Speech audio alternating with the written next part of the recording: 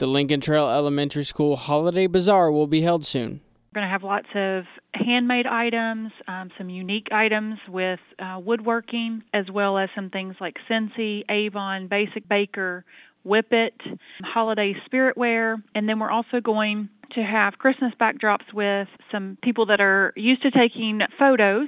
They do some photography on the side. They're going to be here to take Christmas pictures of kiddos and families to get a jump start on Christmas cards. Family Resource Coordinator Jennifer Williams. It'll be held next Saturday, November 5th from 8 a.m. to 3 p.m. at the elementary school in Elizabethtown. All the money that is generated from the event will be used to support the boys and girls groups from the school that are sponsored by the Resource Center.